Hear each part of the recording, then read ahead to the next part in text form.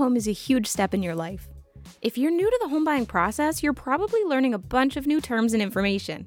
One of those terms you're going to hear is PMI. And if you're curious about what it is and how it works, keep listening. Welcome to Money Tip Tuesday from the Making Money Personal podcast.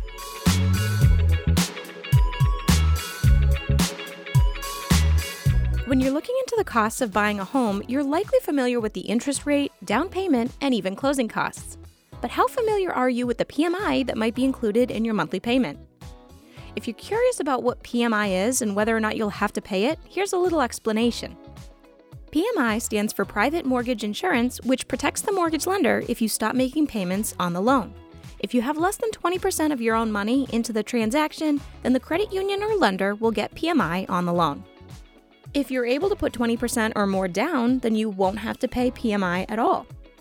PMI is most often factored right into your monthly mortgage payments, which means you don't have to make it a separate payment each month on top of your mortgage.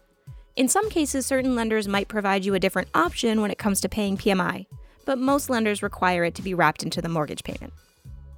As a home buyer, you may not be thrilled to have to pay PMI with your mortgage. Who wants to pay a higher monthly payment? But believe it or not, there are actually reasons for PMI that benefit you as a buyer. Plain and simple, PMI makes it easier for you to buy the home. If lenders don't require PMI, then they would require a much higher down payment, which would make it harder for first-time homebuyers to qualify for the loan. PMI is not something to be afraid of because it allows you to put less money down when you finance. Now, you might be wondering, if I buy a home with less than 20% down and have to pay PMI, will I be paying it for the entire duration of my loan? For example, if I have a 30-year mortgage, will I be paying it every month for the next 30 years? The good news is that you won't have to.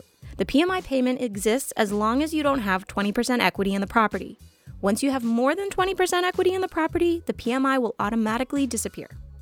So if you're looking to buy a home but you don't have the 20% down payment, how much should you expect to pay in PMI? The amount you'll pay is based on many factors and is not a set number for everyone. If you're trying to determine how much you'll be able to afford for a monthly mortgage payment, you can look into the PMI cost beforehand to get an idea of what you can expect to pay. The amount depends on the size of the loan, your debt-to-income ratio, your credit score, and the down payment amount. Fortunately, there are PMI calculators out there you can use to get an estimate. There's a useful one at nerdwallet.com, and if you're interested, check out the link in the show notes. If you're concerned about PMI or anything else related to financing your home, Triangle has a great team of mortgage originators available to meet with you and answer any questions that you have. You can visit one of our branches or set up a time to meet or email them right from the mortgage portal on our website, trianglecu.org. They'll help you look through the different options available, and they'll help you find the one that works best for your situation. If there are any other tips or topics you'd like us to cover, let us know at tcupodcast@trianglecu.org. Like and follow our Making Money Personal Facebook and Instagram pages, and look for our sponsor, Triangle Credit Union, on social media to share your thoughts. Thanks for listening to today's Money Tip Tuesday, and be sure to check out our other tips and episodes on the Making Money Personal podcast. Have a great day.